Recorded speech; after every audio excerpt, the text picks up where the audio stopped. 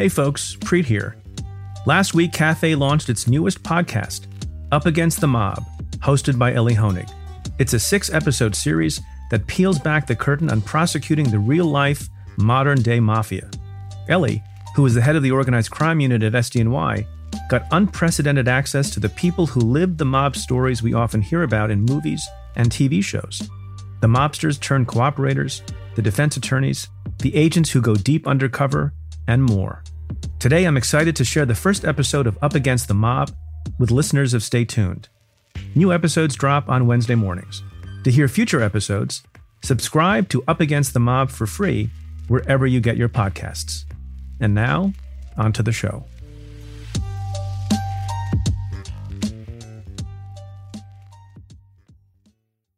Before we start, just a heads up. As you might expect, there's some violence and adult language in here, so if you've got kids around, you may want to throw on some headphones first. Thanks. From Cafe and the Vox Media Podcast Network, I'm Elie Honig, and this is Up Against the Mob. There's nothing about me that any mobster would ever fear. I'm not big, 5'9" on a good day, slim build. No tattoos, never had a real fist fight, probably wouldn't fare very well. I got a little bit of a mouth, but I've never berated somebody or threatened to kill them. Never held a gun. I'm not from the neighborhood, as the mobsters put it, unless you count the leafy suburbs of New Jersey as the neighborhood, which they don't.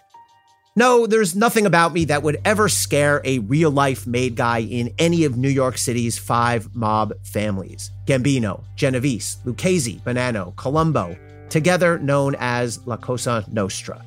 Yet somehow I ended up as chief of the organized crime unit for the most feared prosecutor's office in the world, the federal prosecutor in Manhattan, the Southern District of New York. And by the time I was done as a prosecutor, I had taken down over 100 mobsters, bosses, consiglieres, capos, soldiers, hitmen, enforcers, hangers-on, and wannabes. This is one of the largest single-day operations against the mafia in the FBI's history, both in terms of the number of defendants arrested and charged and the scope of the criminal activity that is alleged.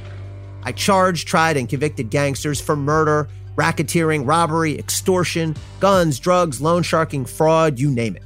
I took untouchable powerhouses off the streets and sent them to prison for decades, sometimes for life. So sure, I made mistakes, took my lumps, that's how it goes. But I won more than I lost. So no mobster would ever walk by me on the street and be afraid or probably even notice me. But by the end, my boss, some guy named Preet Bharara, would tell a newspaper that I was organized crime's worst nightmare. The Gotti family would call me derisively Hotshot Honig. I've been called worse.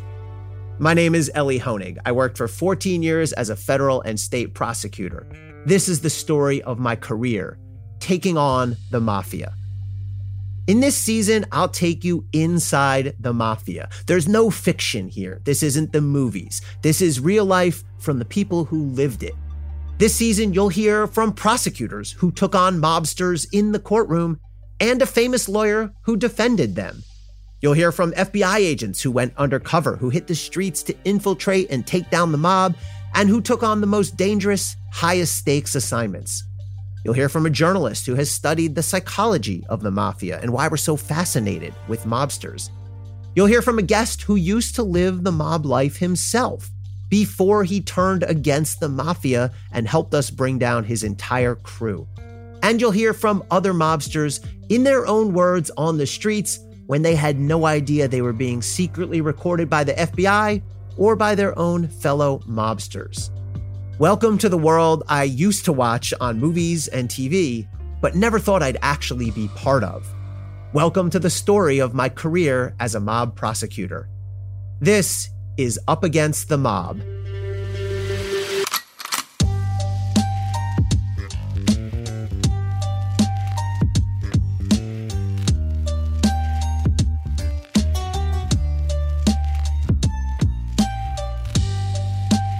Here's one thing that most movies and TV shows about crime get wrong.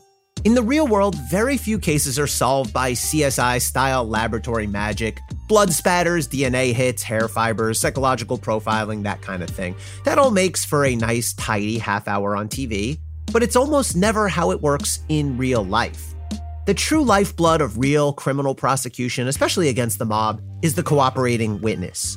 You already know the nicknames they use in the mob for these guys: rats, snitches, stoolies if you want to go way back in time. Never rat on your friends, and always keep your mouth shut. There's good reason why mobsters hate cooperators so much. Nobody can do as much damage as a cooperating witness can because they live the life themselves. We used to say to juries, sure, we'd love to call nurses and school teachers as witnesses to take you inside the mob, but they can't. Only a real mobster can do that. Over the years, I worked with dozens of cooperating witnesses. I got good at flipping guys. I convinced a lot of them to come over and join Team America. Not all the time, but enough. There are few things as exciting to a mob prosecutor as flipping a new cooperating witness. For me, it was like getting a gift all nicely wrapped up or opening a new pack of baseball cards as a kid. What am I going to get? What's inside here? And the best cooperators could open up a whole new world, take you inside, tell you who's who's got what rackets, maybe even who killed who. And if the cooperator was really well positioned and really had the goods, he could bring down an entire crew, an entire wing of a mob family, as you'll see with today's guest, Michael Visconti. I first met Michael when he was right on the cusp, right at a key turning point in his life. He was on the brink of becoming a made guy, formally initiated a full, untouchable member with the Genovese crime family. Now, let's be clear. Despite the theatrical name and the aura of old-school Hollywood movie romance, there's nothing at all glamorous about the Genovese organized crime family. In reality, they're a group of essentially professional criminals, in some instances, killers. Throughout its history, the Genovese family has made untold billions by stealing from good, hardworking citizens, and they've committed dozens upon dozens of murders, sometimes of innocent victims, sometimes of their enemies, sometimes of their own members. And the Genovese family is crafty, ruthless.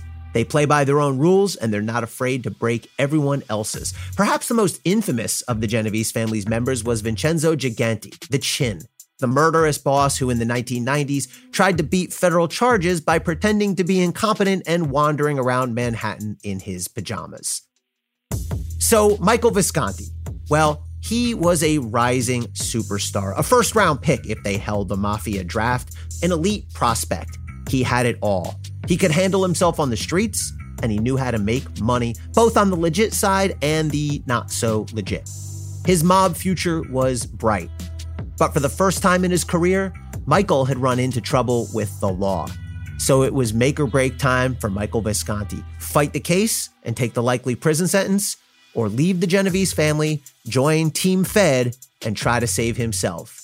Years after he made that life-changing decision, Michael and I sat down to talk about it like we never have before. Do you remember physically where you and I first met with an FBI agent?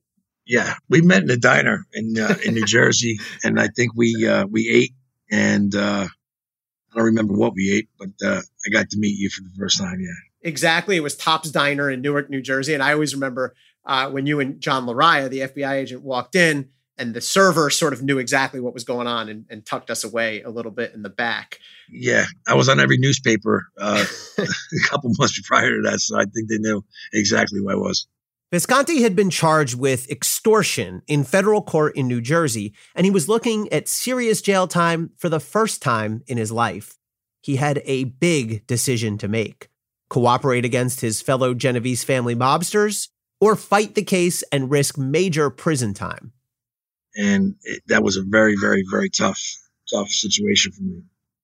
And I do remember some of the topics that we talked about. And obviously, topic A was Angelo Prisco and my relationship with him. This was the meeting where I first laid out for Visconti the nuts and bolts. If he wanted to cooperate, he'd have to tell me everything he knew about everybody he ever dealt with in the mob.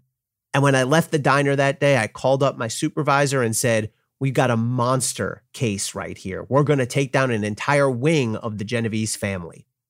So You mentioned Angelo Prisco. Tell us who Angelo Prisco was.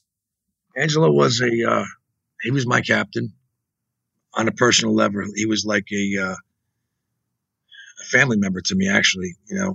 That's what he was. He was a very, very respected person in the Genovese crime family. During our investigation, before we arrested anybody and before I ever sat down at that diner with Visconti, the FBI managed to flip an informant inside Prisco's crew. Unknown to the other guys in the crew, Prisco, Visconti, and all the rest, that informant wore a secret recording device for months, during which he captured hours worth of candid, unguarded conversations about crimes and mob life. We ended up playing a bunch of these tapes later for trial juries, which we'll discuss in a bit. Fortunately, I was able to call up an old friend at the SDNY who sent me copies of some of the best of those recordings for this podcast. So now, here's one of those recordings that our informant made where Angelo Prisco talks about his personal view of mob life. Remember, Prisco had no idea that the person he was talking to was secretly wearing a wire for the FBI. And they expect full loyalty. Outside of you being the boss, this life sucks. And it's like a catch-22. If you're the boss, you're going to go to jail. This life ain't cracked up. It ain't what it's cracked up to be. This was a common complaint that I'd hear from mobsters.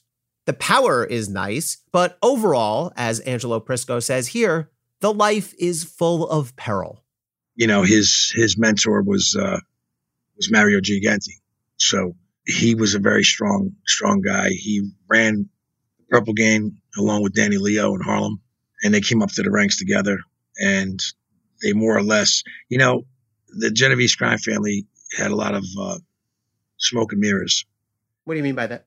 I mean by the fact that they weren't John Gotti with a Brioni suit on, smacking himself in the head, telling everybody he's the boss.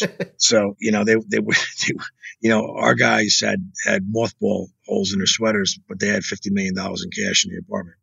Now, the Genovese and the Gambinos are two of the 5 New York City mob families. They've got their similarities. They're both about the same size, around 150 made guys, plus a few hundred more associates looking to get in.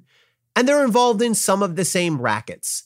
But there also are important stylistic differences. Angelo Prisco shared his feelings toward the rival Gambino family with our informant. I hate them guys. I don't do nothing to the Gambino. As soon as I hear them, my asshole goes like this. They think who the fuck they are. They think they're the number one in the world, Everybody else is a shit on their shoe. The Gambinos tend to be flashy, flamboyant, arrogant.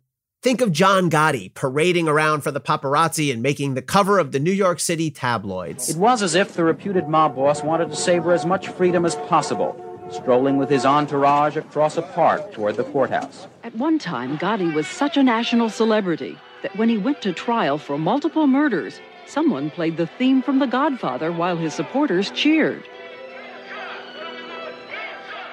But the Genovese family was different.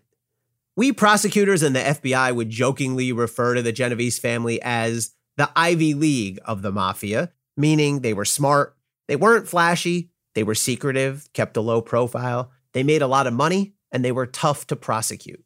So that's the difference between our crew and theirs. And they had power committees. They had panels of leaders. And you never knew really, even us as soldiers and associates didn't even really know exactly who was in control. Right. Even if you were part of the faction. So, Angelo Prisco was a very, very respected guy, tough guy, and a cold-blooded murderer. He was a murderer. You said that Angelo was your captain. What does that mean in terms of the ranks? Well, he was in charge of an area for them. And starting in the Bronx and then northern New Jersey, they talk about different people in New Jersey who had power. A lot of power always sat in Jersey. I'm talking about from not the beginning, but the 50s. A lot of the power players were in Jersey, and that's where they were. Focusing on Prisco. So you talked about he was an old school guy, a powerful guy in the Genovese family. And fair to say you were really his right hand. I mean, you were the guy he went to most within the crew. Is that fair to say? Yes. How many guys would you say were the core Angelo Prisco, New Jersey-based crew? Probably 15 or so guys that were really his core guys. And he had some people in Brooklyn and in the Bronx. Yeah, at least 15. Strong guys. And you mentioned that Angelo had to stay in New Jersey at this point. Why was that?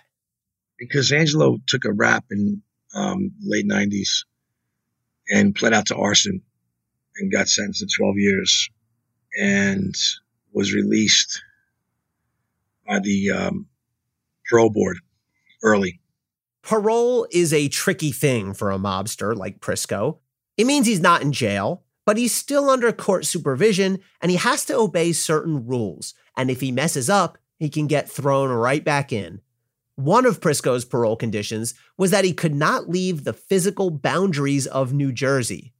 Prisco talked to our informant about his frustration at being limited while on parole. I got 3 years parole again. They put you back to day one. I don't know how they work with the state, you know? Or you got to go in and you got to do the time you owe them. I don't know how it works. But I'm so fucking close to less than a year, I don't want to fuck up. It's when you got guys around you that will take care of things. But I'm not doing that. You know, it's not the same as if I'm there, Jeff, you know? Even while he was on parole, Prisco still kept up his criminal rackets as best he could. In one memorable case, he got involved in a shakedown of the famous action movie star Steven Seagal. I call these positions these situations the perfect storm.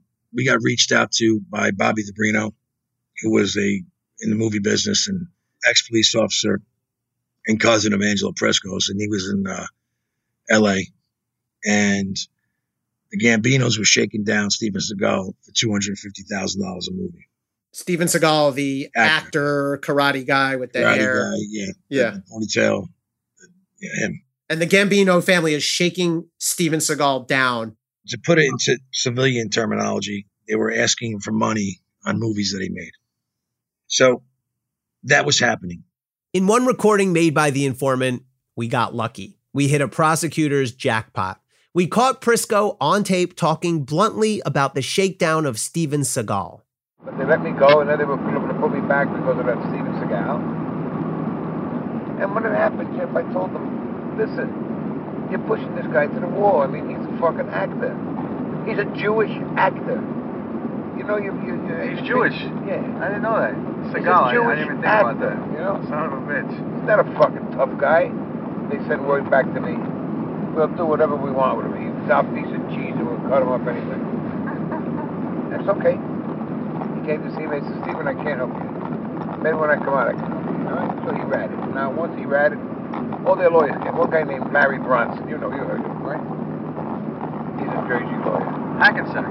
Yeah. He come to see me. I had an attorney visit. So I thought it was my attorney. But I know him, you know. I said, yeah, Larry, what's up? He said, you know who sent me here, didn't you? I said, who? He said, well, I can't tell you. You can't tell me? I grabbed him by his throat. And I twisted his tie. He was turning purple. I said, you can't tell me, you motherfucker? Like I got insulted. You want to come and talk to me when you don't tell me this? And I twisted his fucking tie. So here we have a real mobster, Angelo Prisco, in his own words, describing to his driver, who of course Prisco had no idea was wearing a wire, blow by blow, how he shook down Steven Seagal, and even how he choked Seagal's lawyer to drive the message home. So Angelo gets out. He's got this crew. Angelo cannot physically leave New Jersey. Correct.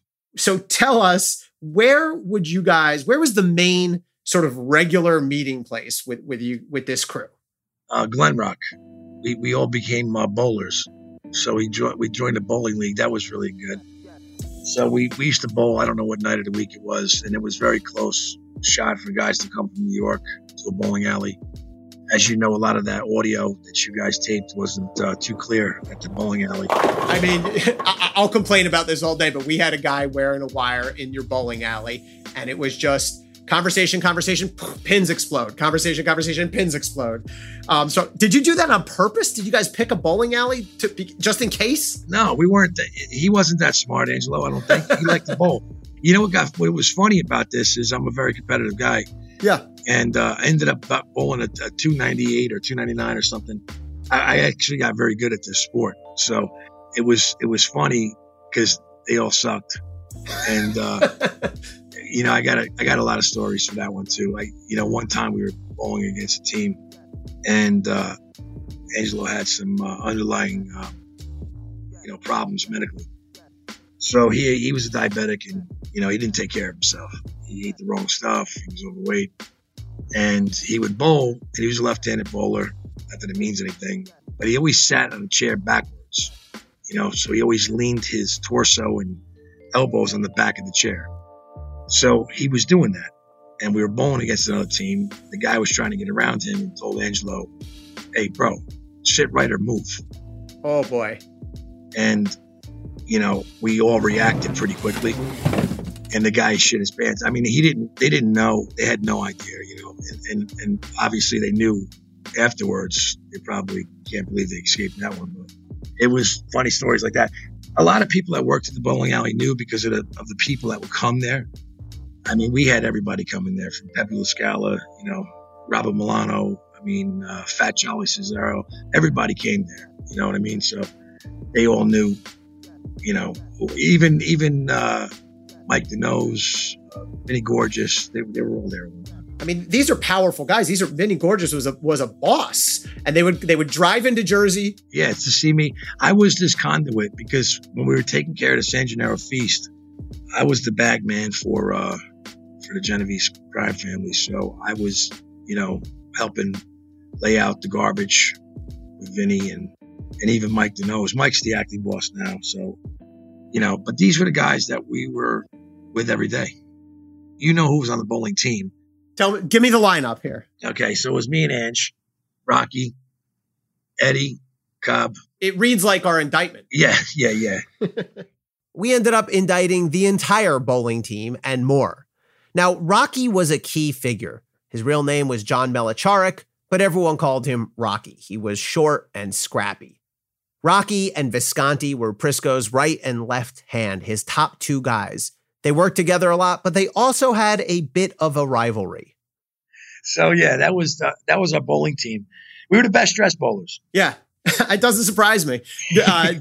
Were you good? Were you good in the standings? Did you win your matches? Yeah, we won some stuff. We did pretty good. You know what I mean? We did good. It was. Listen, if you're rolling high 200s, that's a good start. They knew, and obviously you knew I always made a lot of money. So I don't want to use anybody's equipment. So like the first night and the guy says, well, you can't just buy a ball. You have to have it drilled. I said, how much is a ball? He said like 130. And then to drill it's 20. And I think I gave him like $400. I said, can you do it right now? And the guy was like, yeah, I can do that right now. Sure. So, I mean, it was, they took care of us over there because we were just different, I guess, than the average bowlers. When he was on the streets, Visconti was the Genovese family's dream. He definitely was tough. And most importantly, he was a moneymaker. Visconti even came from a good family background, and he had an innate understanding of business. I don't know. I was different. So how did this happen, though? I mean, you come from this, and when you're talking about your family now, you're talking about your actual family, your father, your brothers. Yes. And none of them had anything to do with the mob. And a lot of guys, by the way, Michael, who I ended up dealing with as cooperators, their father was a made guy, their uncle was a made guy, their brother. I mean, you're the only one in your family who had anything to do with these mob guys. So how did that happen in your life? I had an attraction to that, I guess. I don't know what it was. And I have a lot of things too in my own life, that I dealt with, looking at me physically, speaking to me, you may make your own assumptions on who I am and what I am, whether it's a good vocabulary, pretty big guy, well-built, whatever it is. But I, as a kid, didn't see myself like that. Even though I was an outstanding athlete, I struggled in school and didn't find out till later on. I had dyslexia and, went through that, got over it, got through it, and trained myself how to really train my eyes and my brain how to pick things up and do things differently than someone else. But through those times, my self-esteem wasn't as what it appeared to be. So I was an overachiever, a prover, And I wasn't one to be challenged. So going through that, if I felt challenged, my defense was to react physically. Who was your first conduit into this world? Where I lived, the Colombo family had a compound. And that's where Joe Sr. died after he was shot in the head in Columbus. But I knew his kids as well. And where was this, just geographically, Mike? That's Washingtonville. So north of New York City. Correct. North of New York City, the Columbos had a farm. And Joe Sr. raised his 5 kids there. You mean the Columbos of the Colombo family had an actual farm? It wasn't a working farm. It was Okay. more of a, I think they raced Cadillacs. So, they were there and they had the youngest son was the closest to me in age, which he's older than me. And then you had Joe Jr., Anthony, and, on and on. I have a daughter too. So for some reason, Joey always had like a bit of a problem with me. I don't know what it was, whether he was jealous of me, that I was a good business guy. Maybe a girl liked me that liked him. I don't know. But he postured to me a few times and I went into the attack mode because I didn't give a shit who you were and shocked them. And then I had a friend of mine that I grew up with that was friends with Angelo, and Angelo always wanted to meet me, and I didn't want to really know anybody. Angelo Prisco. Correct. So finally I went down there to put it on record that I threatened to beat the shit out of Joey Colombo Jr. And, Angelo says, did you put hands on him? I said, no. I verbally threatened him. I told him if he comes around me again, I will completely crack his skull open. And Angelo said, come meet me for dinner. And from that day on, I was with that guy every single day until we were indicted. So just to be clear, so you basically threatened to hurt the son of a very powerful member of the Colombo family. You knew enough that you had to go get some protection. And so you went and laid this out in front of Angelo. And that's how you ended up around or on record with Angelo Prisco. Yes. What was the relationship like between you and Angelo? And he was, I'm guessing 20 years older than you, 15, 20 years older than you. How did you look at him at that time? He was a very funny guy, very charismatic, obviously a tough man. And I just, it happens in life. You really hit it off with somebody to the point where if Angelo introduced me to somebody that wasn't in the family, he would say, this is my son. He always introduced me as his kid or his boy or his guy, but it was always, you're my son, you're the son I never had, all this other stuff. So at the time when you were on the streets with Angelo, were you all in? Did you love it? Did you love the lifestyle, or did you find it to be exhausting and stressful? What was your state of mind? Both, Ellie, both. Yes, I loved it. I loved all of it. I loved the whole meeting with the guys, laughing, not waiting on line, parking on sidewalks, all that shit. You just, if you look at the old tapes of Donnie Brasco and Joe Pistone, will tell you, he even fell into it. That's a trained FBI agent. He fell into the same. It's hard not to. It's really hard not to. Did it become monotonous and time wasting? Yes, because I wasn't a time waster. I wasn't a hanger-outer. I like to get it done and be successful. And there's only a very small handful that are successful.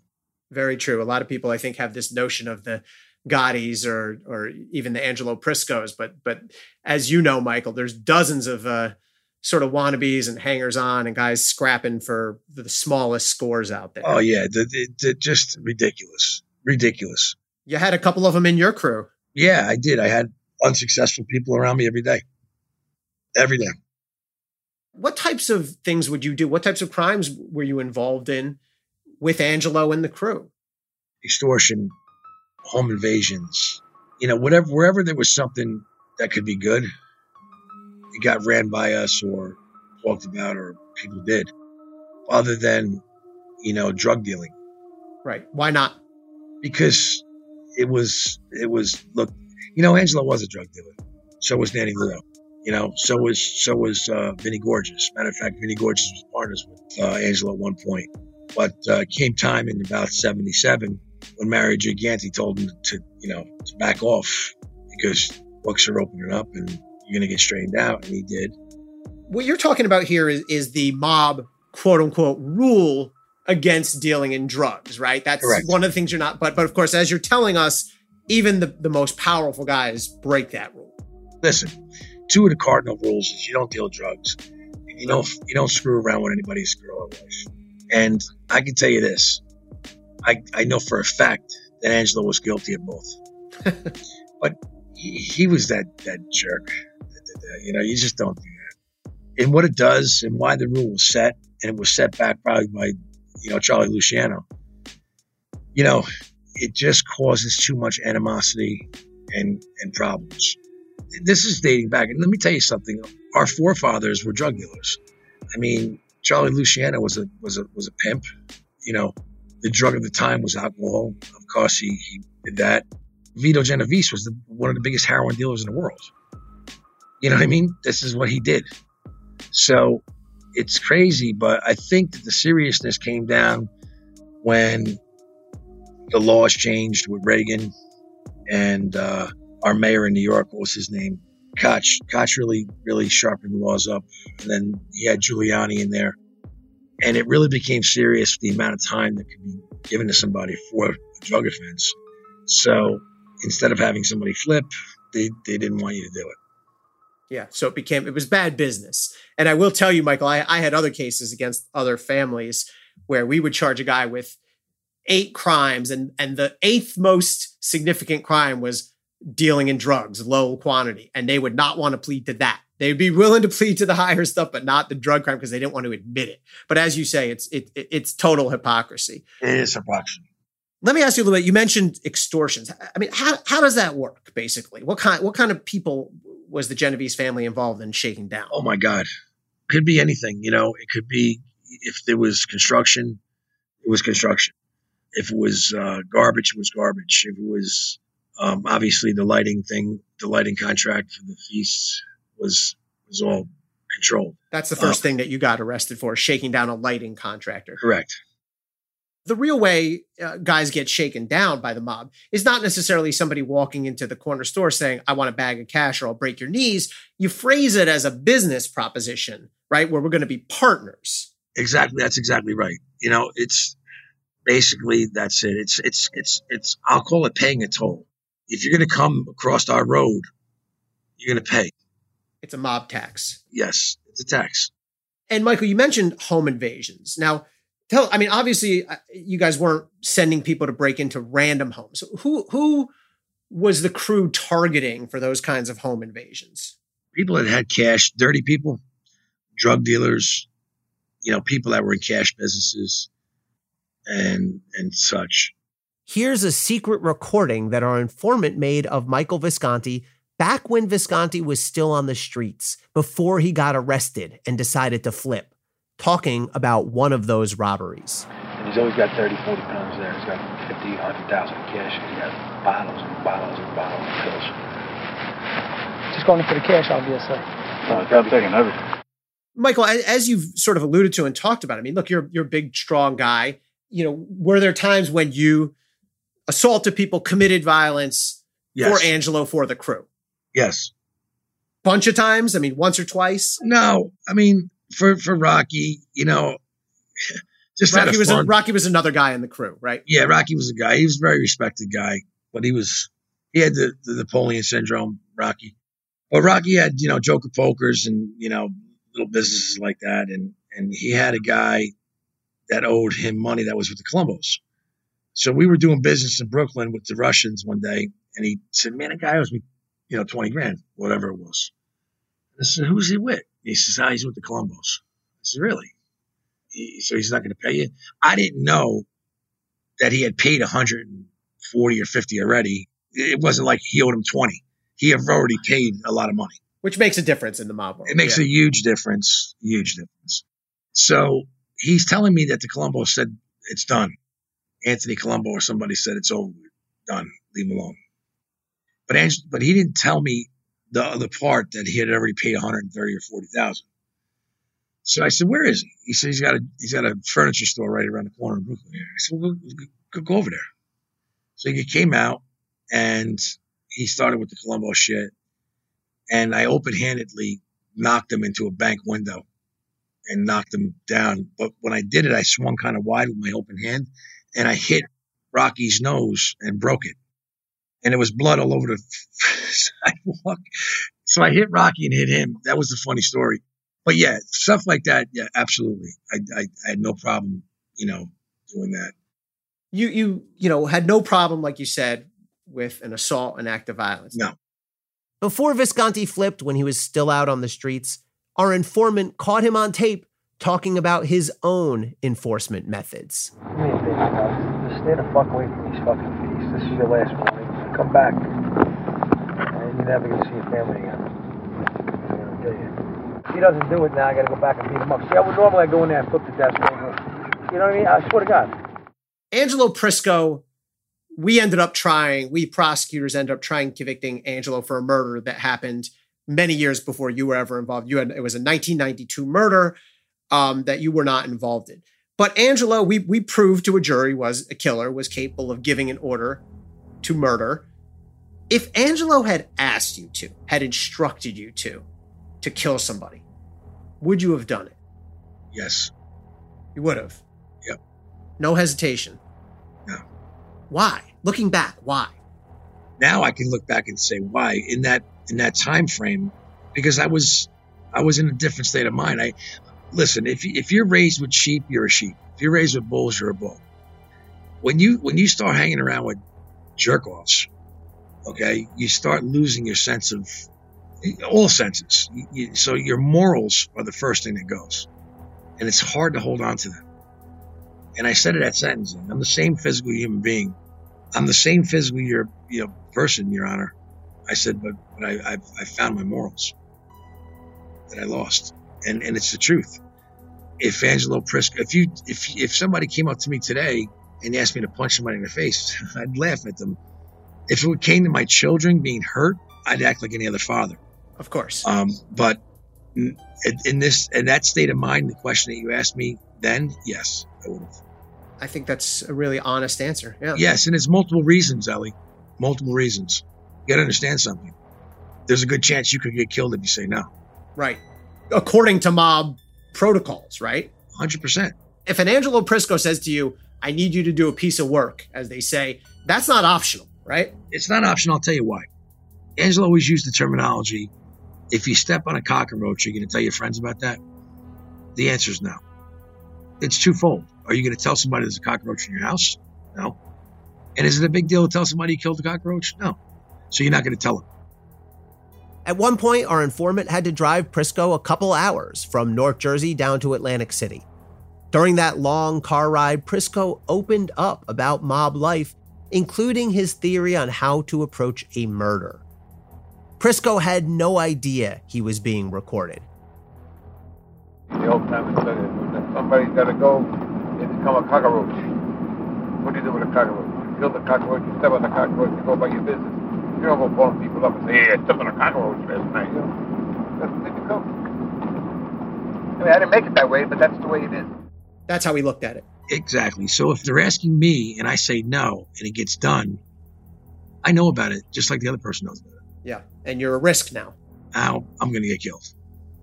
So that's part of my answer why, yes.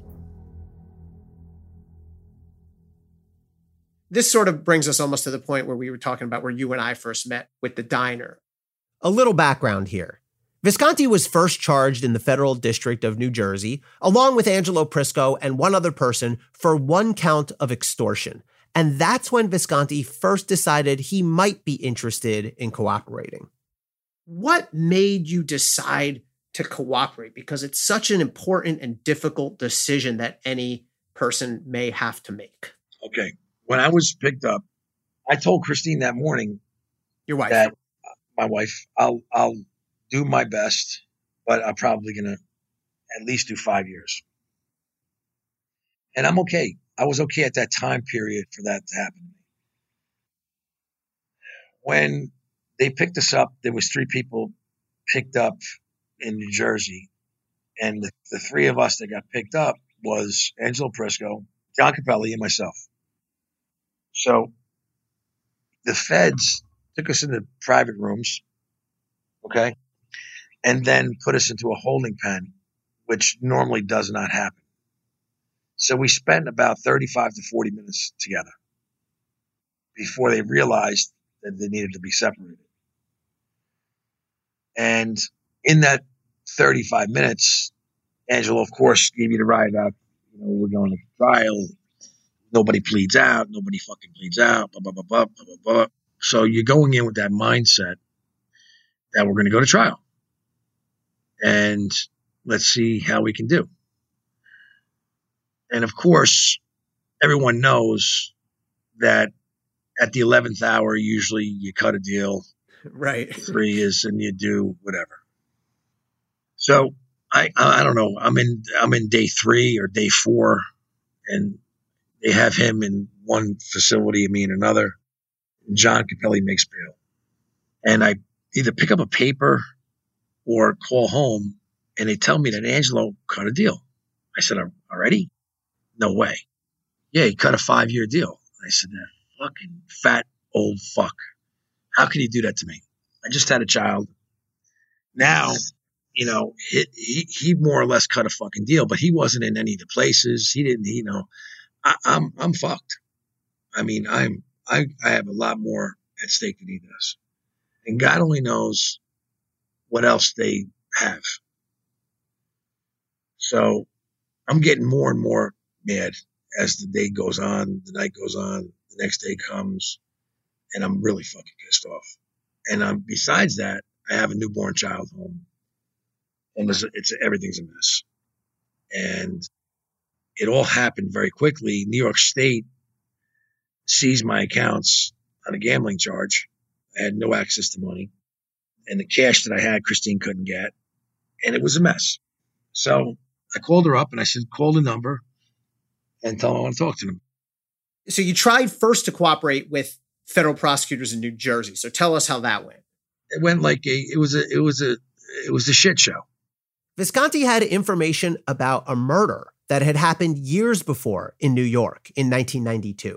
Visconti had nothing to do with it. It was well before his mob days, but he'd picked up some internal mob chatter about Prisco's involvement in that hit.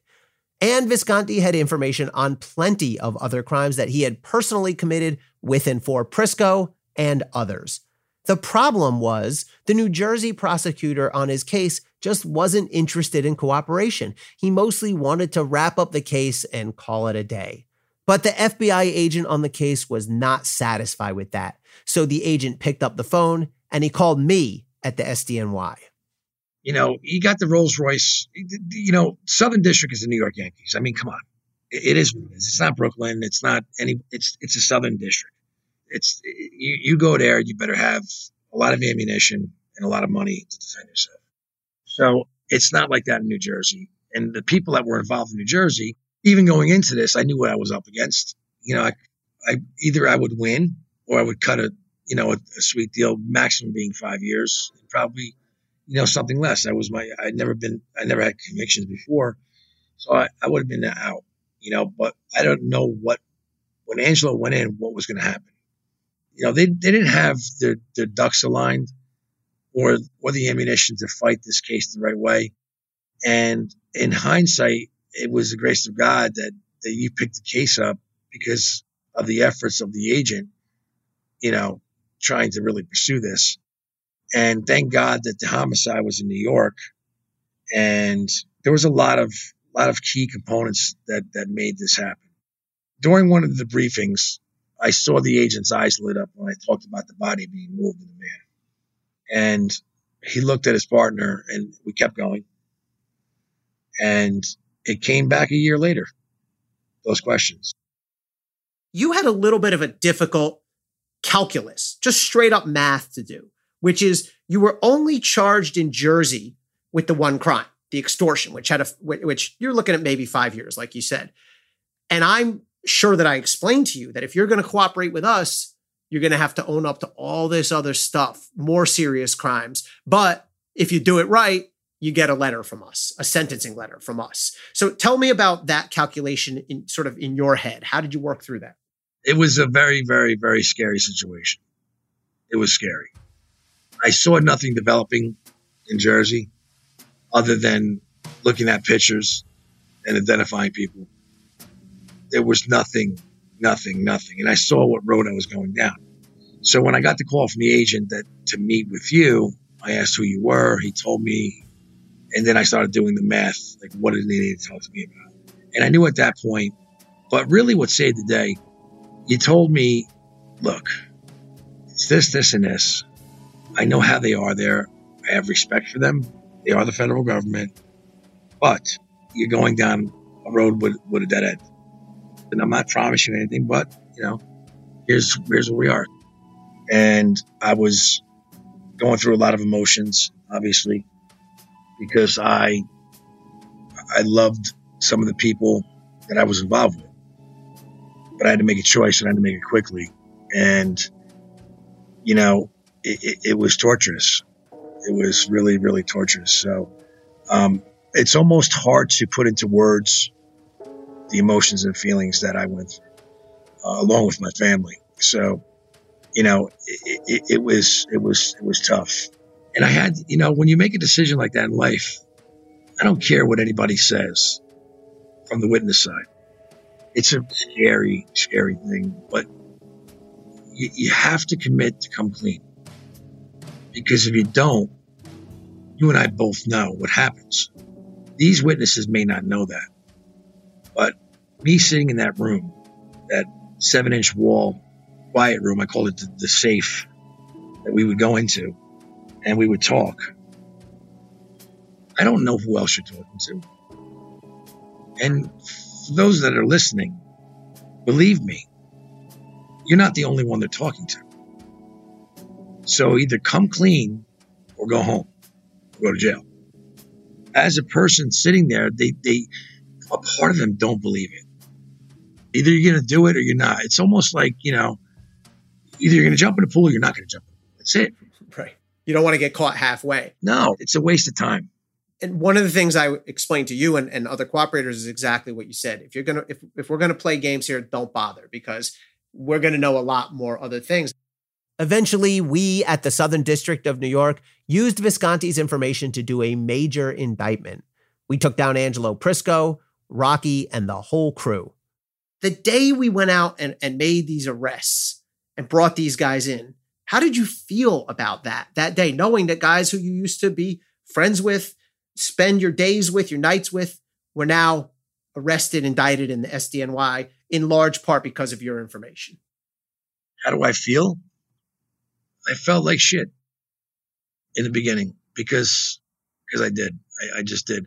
If they're listening or not listening, I mean, the fear of me talking made them plead out. Okay. And you and I both know that, but when it came to Angelo Prisco and what I felt he did to me, I don't regret any of that bullshit, because I'm not going to ever let anybody take advantage of me or my family. So this is, eat or be eaten, and they got eaten. I didn't.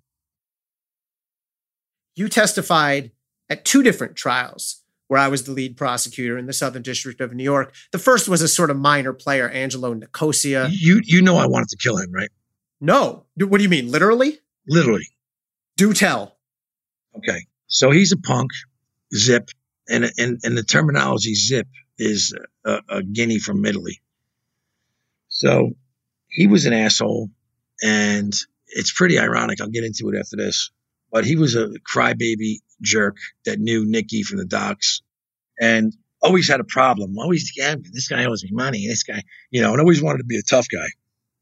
And we were out one afternoon for something with Rocky, and I said something to him, and he literally almost got in my face. Yes, I do remember this. So I took a fork and I was going to put it in his neck, and Rocky got between us. And I told Rocky, I that day told him, I said, I'm going to kill him. So just understand he's going to die. That's how you did tell us this. That's right. Yes. So he was going to die. No doubt about it. I was going to fucking kill him. and everybody got busted. Angelo told me to back off. I told Angelo no. And he goes, do what you got to do. And that was it. Rocky tried to be the mediator in the situation because he was earning money off of Angelo, collecting these little debts in Little Italy and shit like that. And that was the reason why he wanted to save him. But moving forward, the little bit of shit that I had on this zip, I cherished that day that I stood on the stand because it was better than I couldn't physically harm him. Okay. And by the way, people that are listening, it was him, his wife, and his mother at the trial. Okay. Prisco's was standing room only. Yeah. Big difference in the trials. Big difference in the trials.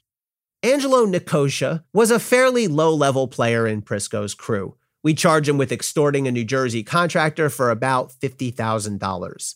At one point, Nicosia and others in the crew smashed a half-full glass coffee pot over the head of the contractor's business partner. Another time, they threatened to cut off the contractor's fingers. Nicosia wouldn't take a plea, so we took him to trial. Visconti testified at that trial about the extortion, and the jury came back with a guilty verdict. The judge sent Nicosia away for just under 4 years. But for Visconti, that trial was just a warm-up. The main event was the trial of Angelo Prisco.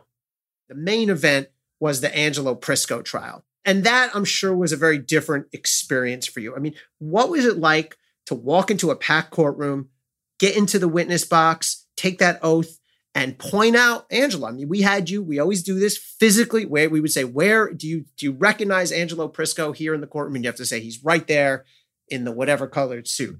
What was that like for you? It was terrible.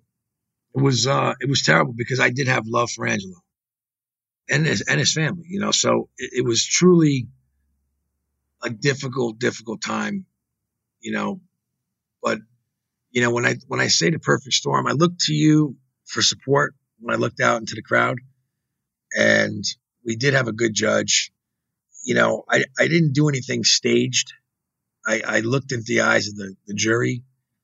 I looked into the crowd, and I didn't waver, you know, and I'm not saying this like I'm a badass, but I guess I am a badass because it was a very, very difficult time because other people could have cracked. I did take out a picture of my kids, and I put it in front of me, and I had an ear infection, and flying in didn't help it. So I was kind of sick that day. And, you know, what people don't understand is, you know, this is not TV. You know, you're not whisked in from a back room with a black hoodie on and then, you know, sworn in and you testified and then you're whisked out. I walked up the center aisle of a courthouse that was standing room only. My memory of that cross-examination is the lawyer didn't lay a glove on you. And I think the reason for that was because you, as much as only the top sort of tier of cooperators understood what you were saying earlier, that you just have to own up to everything. And if you've got nothing to hide, then I'm going to bring it all out with you on your direct exam.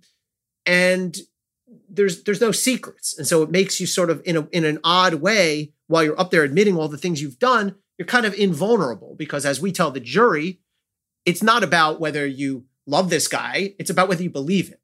You're right. You're exactly right. And I can remember a lot of the cross-examination questions vividly, even after all these years.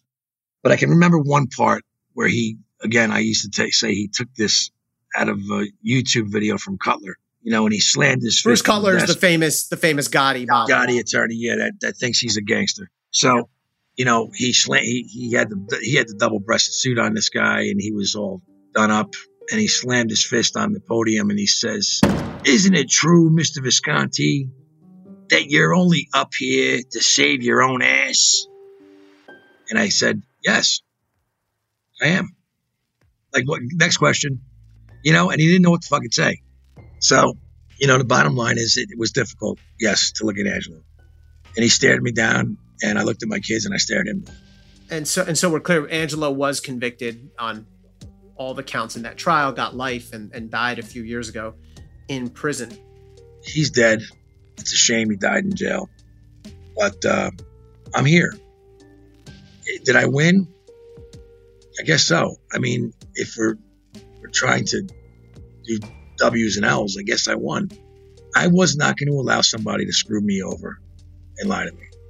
And the bottom line here is I would have done 5 years with toilet paper underneath my head laying on a concrete floor if he did the right thing. But it all works out for the best, Ellie, because eventually I would have gotten busted and went to jail or dead. So, I got to raise my kids the best way I could. And they're all successful, intelligent, young people. And I didn't miss anything. He did. So that's a win.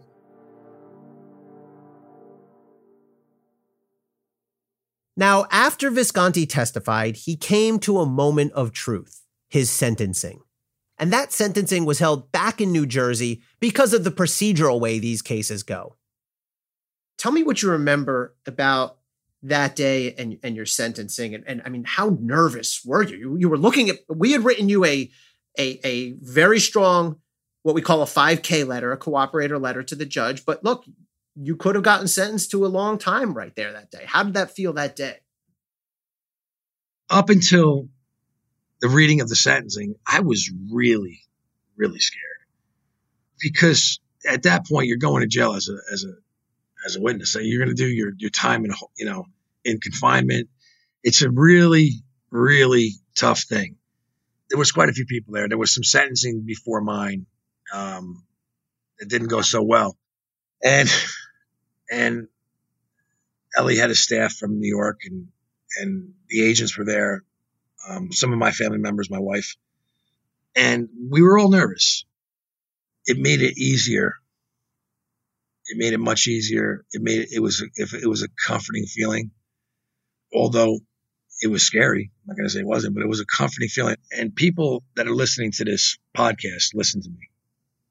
I'm not saying I'm the greatest thing in the world, but I do have a great memory, and I'm not rattled too easily.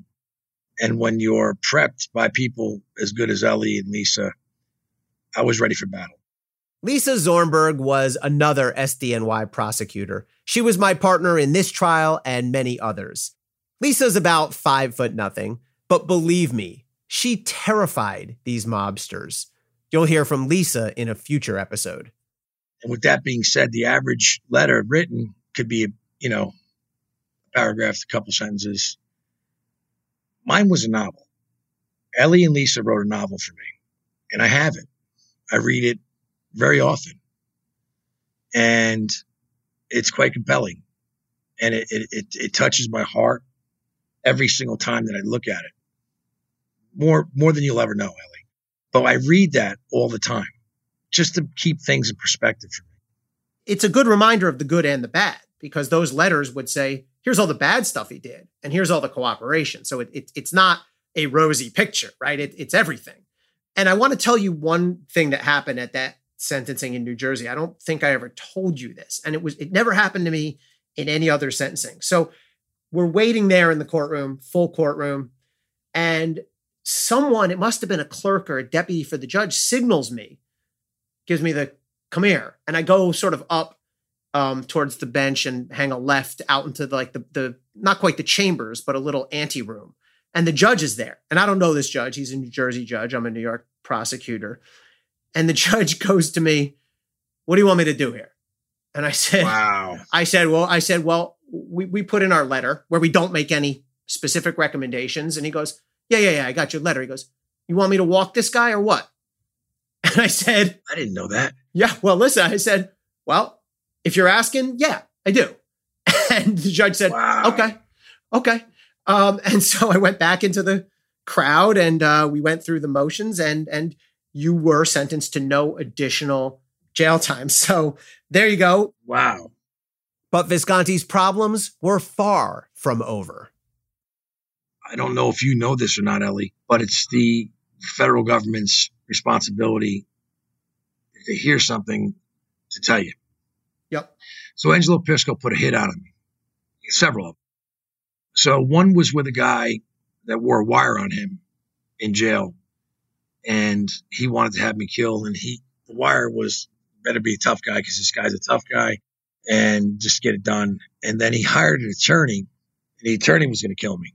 And he ended up getting sentenced himself. The guy in New Jersey. Do you know about that? Oh, Paul Bergrin. Yeah, Paul was going to kill me. Oh my goodness. Well, he got convicted of putting hits out on witnesses. Yes. So there's always a young guy that wants to make a name for himself, but I'm still very cautious. And that's the way I run my life. So, Michael, from the start, as you said earlier, your family, your real family, not the Genovese family, your real family was your top motivation. What did you tell your kids? I mean, they were young back then, but what do you tell them now that they're older about this part of your life? That's a tough one. The youngest one really doesn't know much. The older one knows everything. And my middle one has seen stuff, Googling, and, I guess I still look like a gangster, I guess. I don't know. Because they'll say, your dad, is he on The Sopranos? You do have a look. Yeah, I have a look. So that comes up, and I didn't lie. I just said I made a bad choice in life, and, that's what Daddy did, and this is what Daddy does. So I don't know. I don't know how they feel. I don't know how they feel. But, it is what it is. I don't know. That's a great question. And look, I know there's no easy answer. Let me give you this hypothetical. Let's assume you'd never have gotten caught. You'd never have gone to jail. All right. Option A, I'm going to give you two options here. You're going to stay with Angelo. You're going to get made, and you're going to live that life for the rest of your life. And option B is you flip and you live your life that you have now. What are you choosing? My life now. Because I don't have to look over my shoulder. Yeah. And I don't have to worry about making a graduation or a play or a game or a dinner. I'm here. So, in retrospect, I'm happy. What you've done with your life and the way that you really came clean and did this the right way is something that I'm proud of, and I'm proud of you for doing. I thank you. And honestly, when I say this, I was a maybe for you until I started speaking that day. So I did this for all the right reasons, because I can tell you this. Not all of us are animals. And I'm not saying I'm a better person or, I'm above anyone else, their crimes. And I'm not saying that what I did was ever right. But I treat people the way I'm treated. And if you give me loyalty and respect, I'm going to give it back to you. And if I give it, I expect it. And I got all of that from you. Words really can't describe it unless you've been through it. But there is hope after that. I can tell you that right now. And it's good stuff. And let me tell whoever's listening out there, and this is the guy's honest truth, I'm still the same guy. I'm still 258 pounds. I'm 50 plus years old, and I can still bench press over 400 pounds. I'm still a nasty, nasty guy physically. And if I get a delusion in any way, shape, or form about my family or me, you better bring your lunch, because you're going to have a big problem. That's number one. And number two is walking into somebody's house with a gun, tying somebody up, smacking another wise guy around. Doesn't take balls. Getting on a stand and testifying takes more balls than anybody's ever got in their life.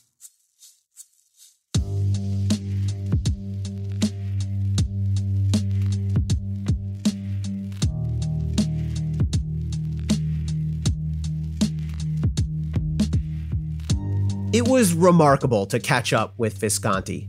It's not my business to stay in touch with cooperating witnesses and see how they do after the fact.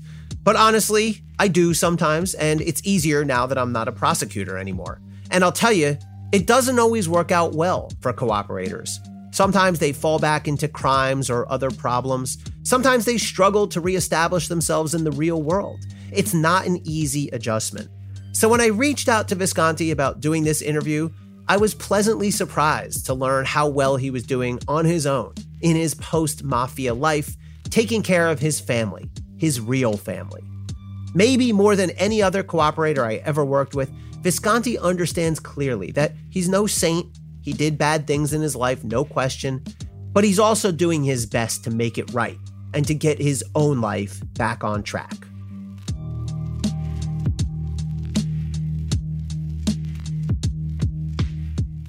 On the next episode of Up Against the Mob, we'll speak with famed mafia defense attorney Murray Richman. For decades, Murray has been among the most respected and successful criminal defense lawyers in the country.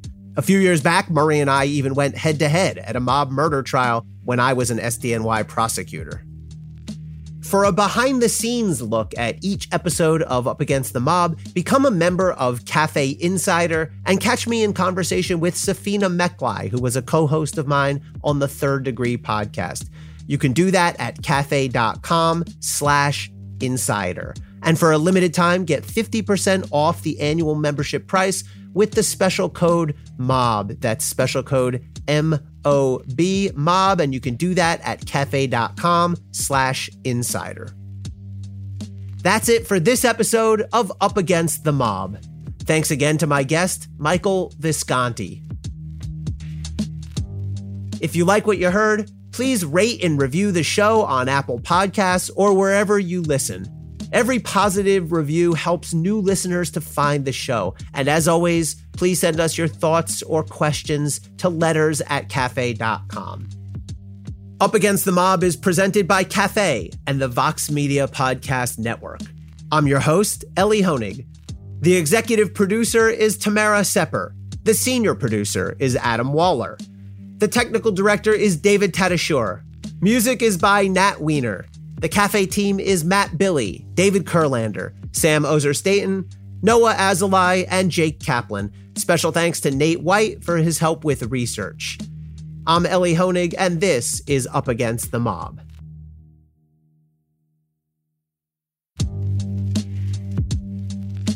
I hope you enjoyed the first episode of Up Against the Mob. To hear future episodes, subscribe to the show for free wherever you get your podcasts. And to hear a bonus episode, normally available only to members of Cafe Insider, head over now to the Up Against the Mob feed. There's a bonus episode there for you to listen to for free.